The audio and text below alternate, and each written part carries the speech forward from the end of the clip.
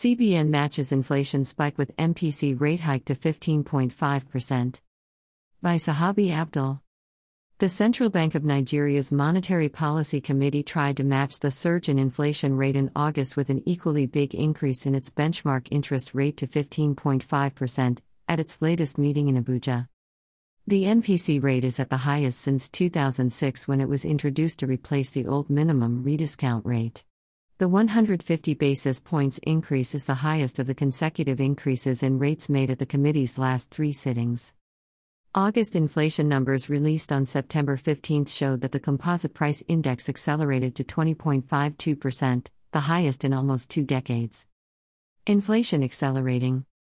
Central Bank Governor Godwin Emefiele at the last meeting indicated the MPC would push for higher borrowing costs to rein in inflation if it didn't retreat. Nigeria's economy, like that of many countries, has felt the impact of the war in Ukraine and higher prices for fuel and food. While fuel costs have jumped due to higher crude oil prices, food costs have risen due to disruptions in the shipment of grains such as wheat, of which both Ukraine and Russia are major producers.